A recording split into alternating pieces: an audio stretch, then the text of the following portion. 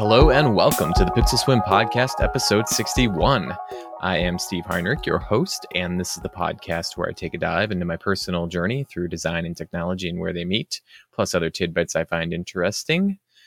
Mostly technology. I don't know why I keep mentioning design. Maybe someday we'll get back there, but either way, this episode is being recorded on Thursday, March 21st, and released on Thursday, March 21st, 2019. So visit pixelswim.com for all of the show notes and social links if you want to follow along with any links that I refer to in the episode here, or if you want to leave feedback on the show notes page, there's a nice comment section there, or you can email me or contact me via social media. Any way you do it is good. So I appreciate anything that comes through. So thanks again for tuning in to episode 61. So here we go. Let's dive in with our weekly feedback, notes, and links. Lots of feedback and notes this week. I'm going to make my way through here. So let's start with our feedback. And just a note that I'm not sure how, again, trying to squeeze in this episode this week. So hopefully we'll get in the around the 45-minute mark here. But anyway, back to the feedback. I just want to say thank you to Guillermo Ortiz, who left a comment on the show notes page. He happily uses Opera as well as his desktop browser on Windows. So he says it's very good as far as resources go. And he's also said that because I mentioned last time that I actually put the question out there if anybody has been hovering over the button of potentially breaking their phone or something to that effect, as far as running some sort of rooting or some other process or flashing process on it. And he says he's bricked his Mi A1.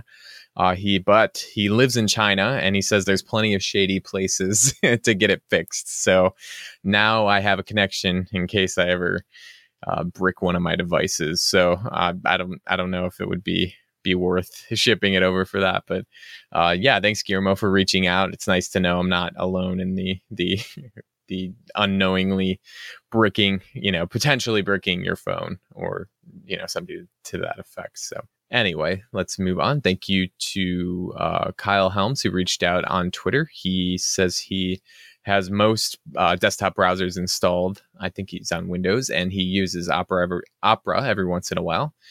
And he says also, he mentioned that Edge is close to being to a beta with the new Chromium engine. So yeah, Edge on Windows should be putting out their beta pretty soon as far as the system that they're using. I mean, obviously Opera is Chromium, Chrome is Chromium, and now Edge will be Chromium. So Chromium is clearly, taking over everything. But yeah, I'll try out Edge when it comes out in its Chromium variant. So thanks to Kyle. He also said, I forgot to mention this last time, he also shared a resource for learning more about Microsoft Azure. So yeah, the Microsoft's server software, whatever their cloud services, mentioned in the past that I want to look more into that. Obviously, I haven't had a ton of time, but thanks to Kyle for sharing those resources. And I'll actually put a link to what he shared, because you can sign up and essentially get sort of like a free ebook that will take you through the how to use Azure and tutorial wise, and it looks pretty good. And they actually sent a separate email outside of that PDF that has sort of a GitHub repository of all the certain things and lessons in the book. So really appreciate, that's a great resource. So thanks Kyle for that. And then also thank you to Mike Latore, who reached out via email. He actually said that he tried out Opera because I had mentioned it last time, so he's going to try that out. But he's always been a Firefox user, is what he said, and he did say he uses Opera on mobile quite a bit. So, and he did give a good tip and something that I'm going to have to try.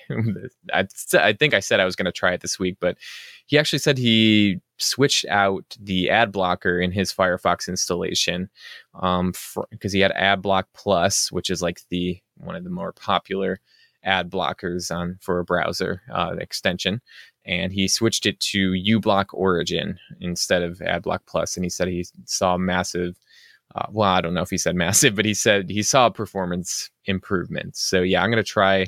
I actually did switch the ad blocker to uBlock Origin in Firefox because I was been having, performance issues. So I'm going to see if I get a chance to switch back over to Firefox if that helps things out. So yeah, thanks to Mike for that.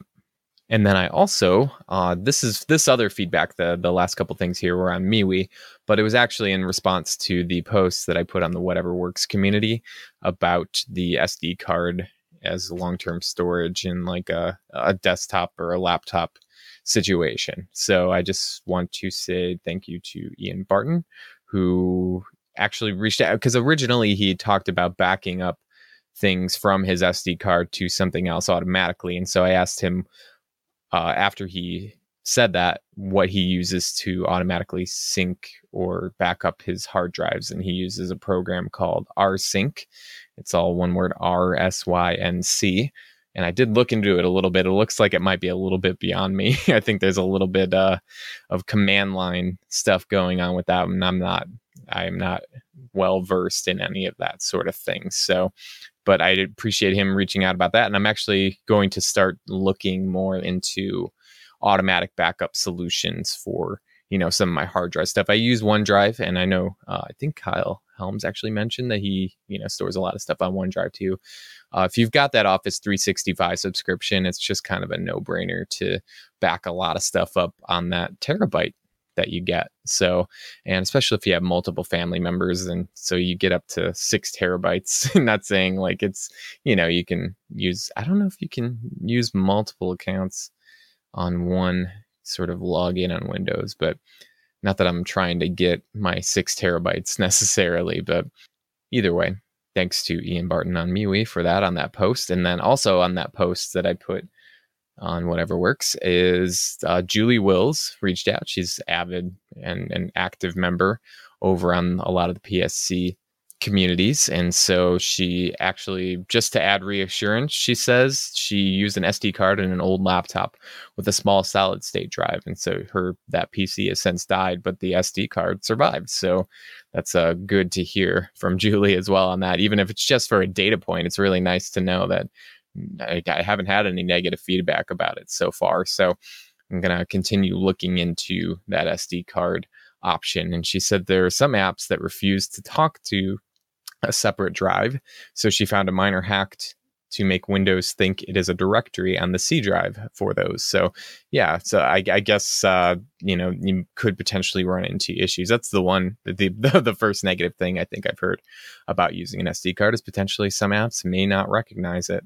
And so, yeah, that's, it all sounds very, very positive. And I actually started looking a little bit at SD cards. And if I was going to do it, I would go either the 256 gigabyte or 512 gigabyte SD card to put in my laptop here. So that's not that's not exactly the cheapest option out there. So I kind of found myself on eBay like looking at the 512 gigabyte Chinese cards out there, the unbranded ones, because the price is so much lower. So, but I'm not going to do that if I'm going to depend on this for anything. So, maybe I'll hold off on the SD card thing until I'm more sure that that's what I want to do. Because then I would probably just go with the 512 gigabyte card and call it a day and just leave that baby in there and just, use it as another drive, which would be great. And I actually did look too this week at second drive for the internal for I think the NVMe drive, the second slot in my X1 Extreme here that's open for another hard drive. And I think I mentioned it last time that I think you could only put a 1 terabyte drive in that second bay. And so I don't know if bay is the right word to use for that. I know that's what you would say on a desktop, but I guess the slot on the laptop here. But I did look at that. I found an Intel SSD drive that I could potentially use in there that was actually pretty decently priced compared to what I found as far as 1 terabyte options go. So I'll put a link to that Newegg listing in the show notes so you can see what I'm talking about and kind of Yeah, compare that to some other 1 terabyte drives out there. And honestly, because it's a secondary drive, because I don't think it's that fast, this Intel one, as fast as like the main drive on here or other drives that I could potentially put in there. So that's honestly not that big of a deal for me. I think that it's mostly going to be used for secondary storage, and it's probably going to be, and it is going to be faster than a spinning hard drive, which is what I'm using now externally. So we'll see if that, I mean, I've got options. Unfortunately, like I was talking about with my work stuff, I've got just over 1 terabyte. So that, I don't have a ton of room or options, but yeah, I'm going to keep going down, keep researching this stuff, but it's nice to know the SD cards is actually a stable option. So I'm happy about that. We'll see in the future. Like I said, I'm not pulling the trigger on anything now. So, but thanks to everybody for your feedback this week. Again, always appreciated. And you can visit pixelswim.com for that, or reach out any way. I don't even care. So thanks again, everybody. All right, so let's go into the next segment, which I've been doing every week, is the LG G6 weekly report. So yeah, time to report on what I've done with my LG G6 this week. Again, this is just to keep me accountable and using the phone. So either way, I have actually started trying the Outlook app again on the Android. And in case you didn't know, I'm on the my Outlook.com is what I use for my main email, contacts, and calendar, basically using the premium version of it through my Office 365 subscription. So I actually didn't have that set up on my G6 in the Outlook app or even in the Gmail app. So I had it set up through LG's they have an exchange option in the account section, and you can use the LG's stock email and contacts and calendar app with that account. So that's how I had it set up. But I did notice there was just some inconsistencies with the calendar events. The calendar is probably the thing that I'm struggling a little bit most with as far as Outlook goes, as far as Outlook.com goes. On my Microsoft account here, it doesn't necessarily load. It's not as good as Google as I was used to with Google. And so it's kind of trying to come to grips with a little bit of that, because it has a lot of trouble with birthdays, as far as contacts go, pulling in those birthdays correctly. I noticed a lot of times it would pull in a birthday as a 2-day event.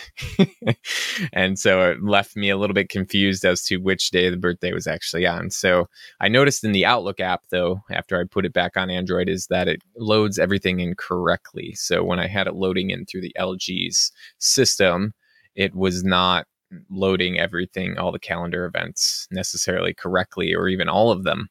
And then that includes birthdays. So, and then some holidays in the Outlook.com calendar do not show up, like daylight savings did not show up this year. That's something that usually is in the holiday calendar, but Outlook does not include that in the holidays. But obviously it would be nice to know it is the US holidays calendar. There's no daylight savings.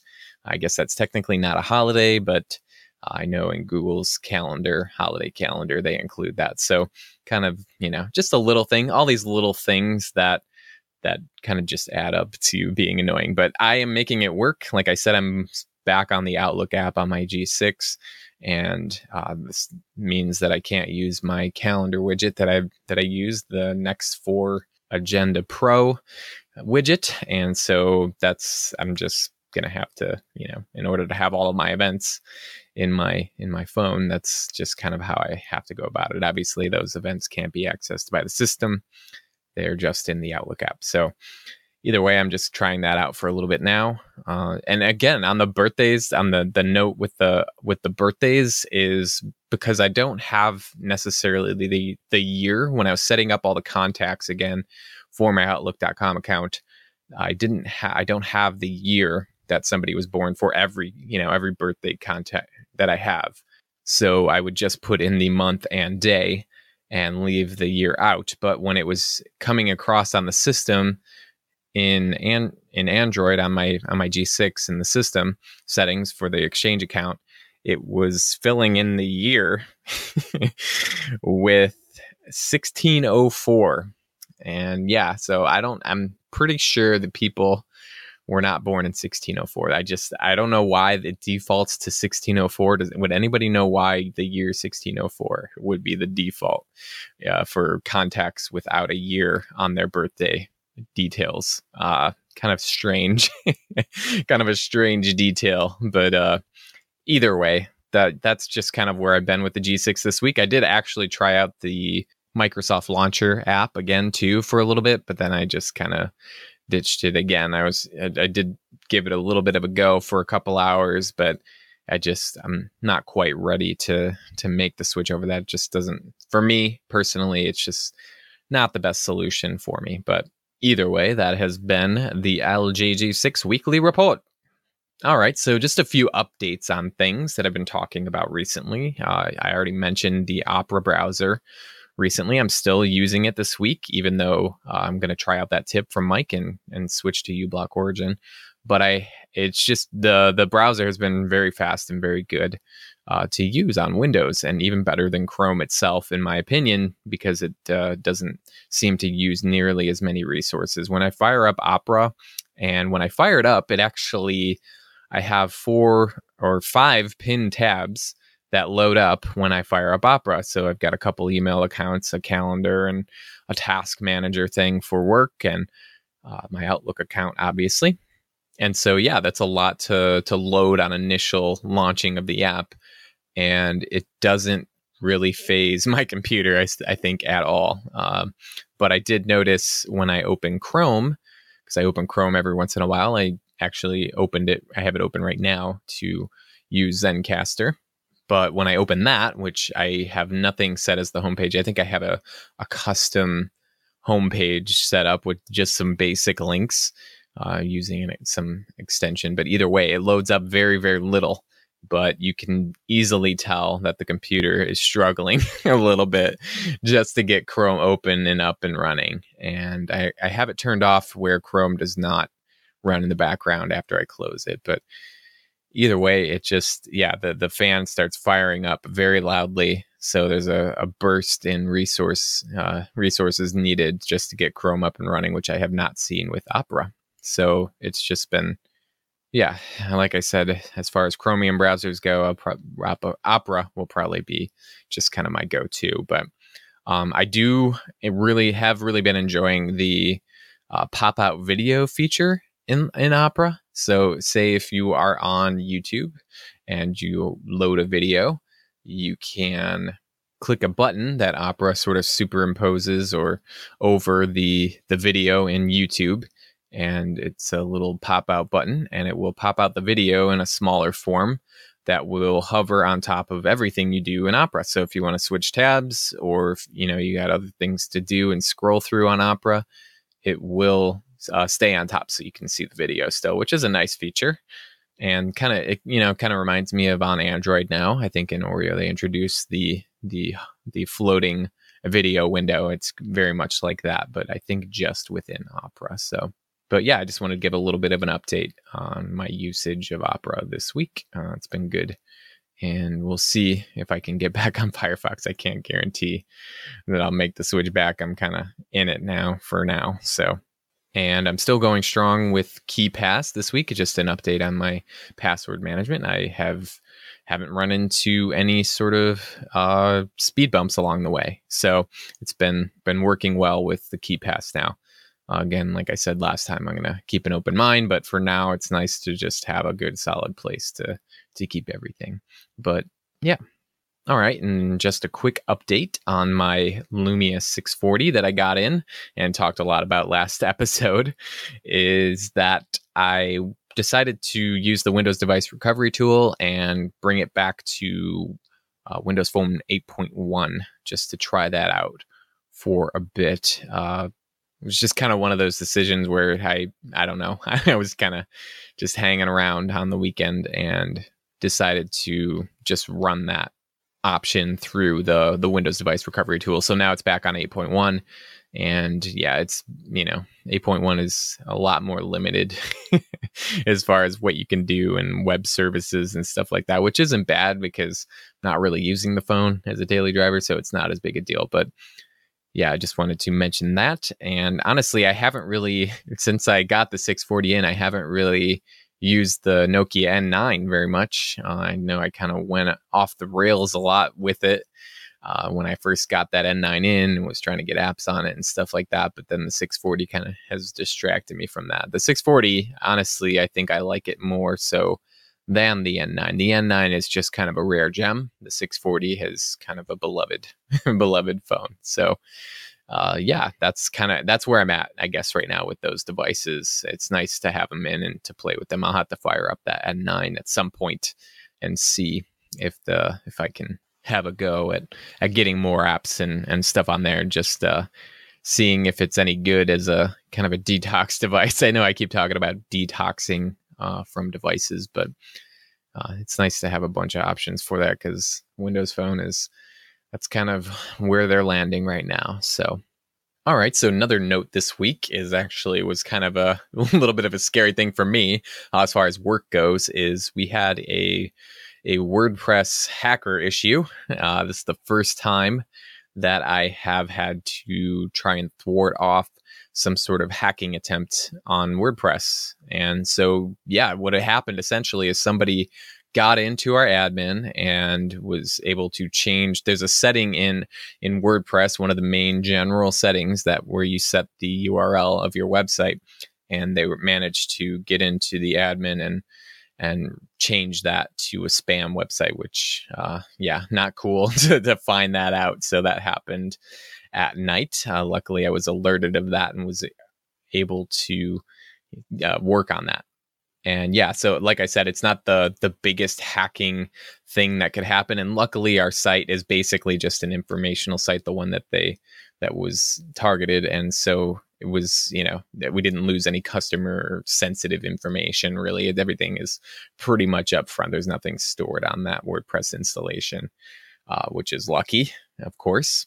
But it was my first time kind of thwarting off a hack attack like this. So was able to identify a lot of things, and it was just, I don't want to put it this way necessarily, but it's, it was kind of a testament to how much I've learned over the years, especially with WordPress.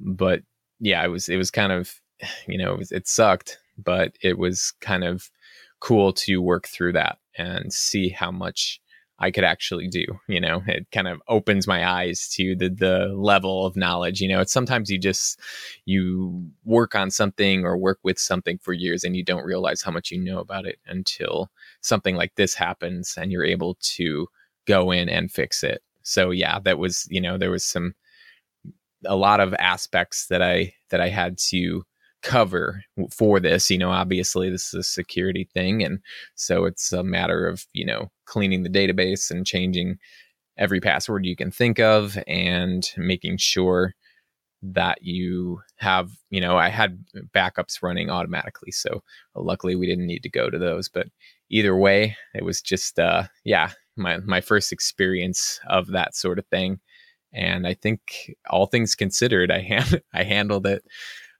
pretty well. So it was I'm grateful for that. I'm grateful for all of that knowledge over the years, and yeah, I'm grateful we got it fixed too. So yeah, I just wanted to mention that because it's kind of it's one of those things I hear a lot about, WordPress and security. And over the years, nothing like this has ever happened with a WordPress installation that I've had. So it was kind of a surprise. At the same time, it was not a shock, because WordPress sites get attacked because they are, they all run on a certain pattern of URLs and different things like that, and logins and things like that. So it was unfortunate that it happened to us. Luckily, I don't think it happened for very long, maybe a couple hours at most, that our site was redirecting to somewhere else. And so we got it back up and running, which is good news. All right, so let's move on to the next note here that I have. And I just wanted to mention this, and if anybody can help with this. So on my wife's Sony Xperia XZ1 compact, there is an LED notification light on it, which is great. You know, you don't see many devices with those anymore, and it's always nice to have that option. But it does stay on when the phone is charging, and so we both keep our phones by our bedsides and use them as alarm clocks. And so when it's plugged in at night for the night, the LED comes on to indicate the charging. It doesn't flash, it's like a solid on. And so when it's charging, it is orange, and when it is fully charged, it is green. But, you know, during the night, it's actually kind of a bright little light, you know. And so my wife was like, you know, this light is actually kind of keeping me up a little bit. You know, not necessarily like horribly, but it's kind of a distraction. And so I started looking into if it was possible to turn off the LED light when it is charging. And this is not an easy task. And I still have not been able to figure out if there is an actual way to do this outside of rooting the device. So I tried the LightFlow app, and this is an app I've actually used in the past that lets you control the LED in your device. But with the fact that the XZ1 Compact is on Android Pie now, I don't know that it has the level of permissions that it can actually go in and change the light for that, because the settings do show up in LightFlow for the battery charging options, but it doesn't do anything when you change those options. So it did not work. And I actually tried another app that's called Disable Charging LED. Very straightforward and small, simple app. And essentially this, I don't think, has the right permissions either, or it just doesn't work with Sony's way of dealing with the LED light. So that one did not work either. And so I actually saw a little bit of talk on a forum when I was researching it to try out Sony's like assistant settings, where you can set the phone to do different things at different times of day. And one of them is, you know, a night mode kind of thing. And there's an option to turn off the LED so it does not flash, but there is no option to turn off the charging LED so it's not on when it's charging. So fortunately, even in Sony's own settings, there's no way to turn it off. And I did see something to this effect on one of the forums that I was on about how somebody's had a bunch of Xperia devices over the years, and none of them have been able to turn off the LED light during charging. So not too hopeful about this, but if anybody knows of a way to do that on the XZ1 Compact, let me know, or any other options or things that I can try short of rooting the device, which I don't know if I want to do or will be able to do because it is on Android Pie now. So we'll see. It did get another update. It did get another security update, which is kind of good. Yeah, it's probably the most updates I've seen on a device that I've ever had. And, you know, obviously it's my wife's phone, but, you know, I set it up and everything. So that's just kind of where I'm at with that XZ1 Compact. And hopefully we can figure something out, because hate to have to put a piece of electrical tape over it or something, which would not be, you know, ideal. But either way. All right, so the next thing I have in my notes here was actually spurred by something I saw on the PSC community. And it was, I think, Frank Neidhart actually posted about the E Foundation. And if you remember, I actually talked about this a little bit on one of my past podcasts about the E Foundation. And basically, this is a sort of an initiative to make a third, quote unquote, operating system that focuses heavily on privacy and will let you use an Android device without needing a Google account. So Frank actually posted on, like I said, on the PSC community about it. And so I decided to actually try it out again on my Moto G third generation, because I tried it back in September of last year, and I haven't tried it since. But it's still based on Lineage OS, this ROM. Basically, you install it just like a Lineage OS ROM. without the extra G apps package. And it is still running on Android 7.1.2. So not the most up-to-date Android, but I thought I'd give it a try again just to see the progress that they've made with their initiative and their ROM, or their custom Android system. So I know at one point they were looking to have their own sort of app store. And I think something that would be kind of similar to F-Droid, which is an alternative Android app store with, I think, just open source apps. So I installed the latest version of the latest nightly version for my Moto G 3rd Gen. And basically there's a bunch of pre-selected apps or pre-installed apps that they've selected as the, kind of the main apps for the device. And they're all set up just on a home screen. And I'm going to go through a little bit of them just to kind of give you a better idea of what they're doing as far as their ROM goes, and why that some of these apps are selected. So the main app's on the home screen. It starts with the calculator, and this is just the system default that comes with Lineage OS. There is a calendar app, and I looked into that one a little bit, and it is actually an open source app called Etar. And that's I think you can find that on the Google Play Store, but you can also find it through F-Droid. So that's what they're using for the calendar app. And then the clock is the system default clock that they use in Lineage. So that's, just kind of what that is. It looks a lot like Google's clock.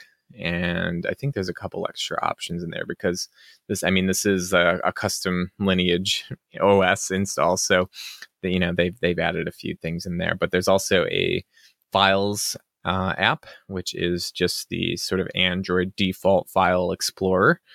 And then there's an FM radio app. And I think this is one that Lineage uses, kind of the system default for Lineage. And then there is a gallery app, which is, I think, another Lineage system default. And then there is a light app, which is like a flashlight app. And this one is actually another one that is an open source app called Simple Flashlight. And it's actually made by a developer who creates a bunch of different open source apps, all with the same kind of simple, quote unquote, simple theme. They make like I said, they make a bunch of apps, like an email app, a calendar app, and stuff like that. But they're all open source, and I think you can find those all on the F-Droid store as well, and actually in the Google Play Store. The most interesting one that I found is actually the replacement for the Maps app that they use. It's actually an app called Magic Earth, and this one you can find on the Google Play Store. And it's like I said, it's another Maps alternative app. It's not the worst Maps app that I've seen. I haven't tried it out fully, but it does support offline maps, which is really nice. And yeah, overall, it seems like pretty decent. Think of it kind of more towards the direction of Here Maps, but not as good. I did search for something for a store that I know is in our town here, and it did not show up. So it did show all the other locations except for the one that's nearest to me, which was a little strange. So it's not perfect, but if you need basic maps, road maps and stuff like that, I think this is good enough. And it looks like there's navigation options in there. Again, that's called Magic Earth. I haven't heard of it, but that's what they've chosen for this eFoundation installation. All right, and then there is the music app, which I think is it's a Lineage OS default system music app that Lineage includes bundled in with their ROMs. There is a Notes app, and this is the first occurrence that I see of signing into an E account, because I believe what E does is that they have their own sort of server set up with Nextcloud on it, and in order to kind of supplement the Google services that you're losing with this version of Android, you can set up an E account with different things like photo syncing and calendar and email and stuff like that. That will kind of, like I said, supplement the Google services. Then there's a recorder app on here. This is the default Lineage one as well. And they have Signal installed, which is a messaging app. Then there's a Tasks app. which I'm not sure where this one comes from necessarily. But then they also have Telegram pre-installed on here, which makes a lot of sense on this privacy-based operating system. And then there is a weather app on here, which I found not to be the the best app, but it's just called Weather on the device, but it's actually an app called Good Weather that you can find on the F-Droid store as well, another open source app for weather. It looks like the browser app on here is actually the default Lineage browser app, as well as the phone app. And I believe that the camera is actually an app called Open Camera. So it's not the default Lineage camera app. It is, like I said, it's an open camera. In the About section here, it says Open Camera version 1.45.2. So yeah, so they basically got this sort of smorgasbord of open source apps that they use in place of a lot of the default apps that come on, like a regular Google-fied Android device. And I think a lot of these were kind of the same back when I tried it again, but I dug in just a little bit deeper to see what the apps are that they're using.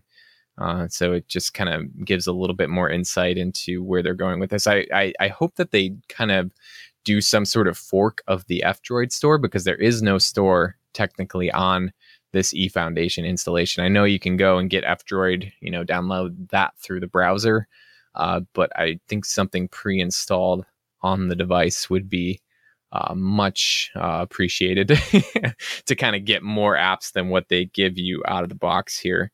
And there's no app drawer on their sort of home screen setup. This is kind of the same as it was last time too. It's kind of an iPhone looking setup as far as the launcher that they use. There, like I said, there's no app drawer, and there's kind of an iPhone like notification section off to the left, and just a grid of apps basically for everything else that's installed on there. But yeah, so I thought it was just kind of interesting to go back and see the progress on that. It hasn't come far. I think there's a long way to go before people can actually switch to eFoundation, because I think part of what they're pushing for too is that they want to have their own devices out there. They want to have manufacturers pre-installing eFoundation onto these devices and selling them out of the box with this on there. But I from what I'm seeing, and if this the version that's on the Moto G 3rd Gen is any indication, they have a long way to go before that's completely viable. So especially because there's no app store yet. So that's kind of one of the biggest things. But I'm going to keep my eye on it because I do like what they're doing. Obviously, I went through a big thing not too long ago of trying to get away from Google and trying to find Android without Google. And so they're probably, this project that they're doing is right up my alley, and I'm going to keep my eye on that. But it's nice to see Frank post about that again, because it kind of put it back on my radar. And I've got this Moto G 3rd Gen that will, I'll be able to keep checking on it. So, all right. So the last bit of notes here, the last note that I have is I just wanted to talk just a little bit about the Google Stadia, the announcement by Google, their gaming platform, or whatever you want to call it.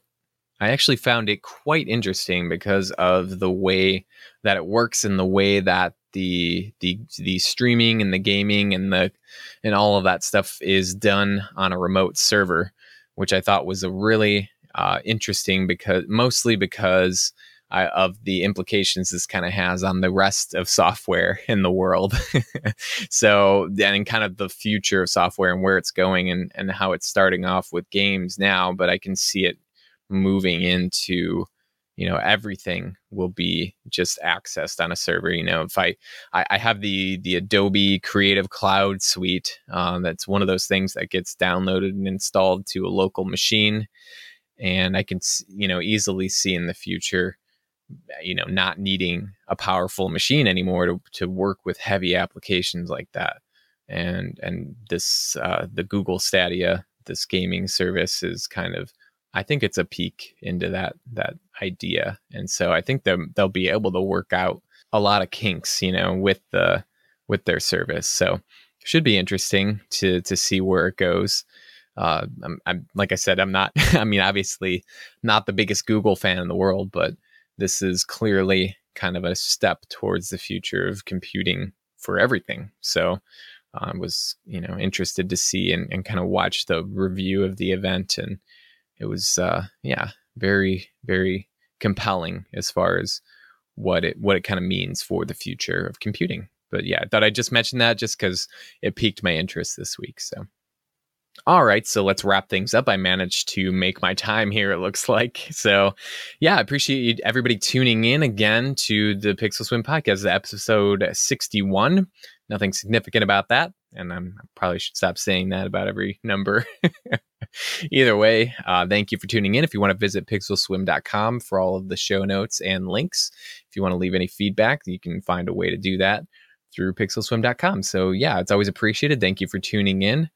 And yeah, tune in next week for episode 62. I'm not sure what the topic is yet. I'm never really sure after the episode. So, but obviously it'll be more about my week in tech. So hopefully we'll have some more good talk next week. But either way, thanks for tuning in and have a great afternoon or evening or night or day or breakfast or lunch or dinner or fourth meal, whatever time it is when you're listening to this. So thanks again and Godspeed.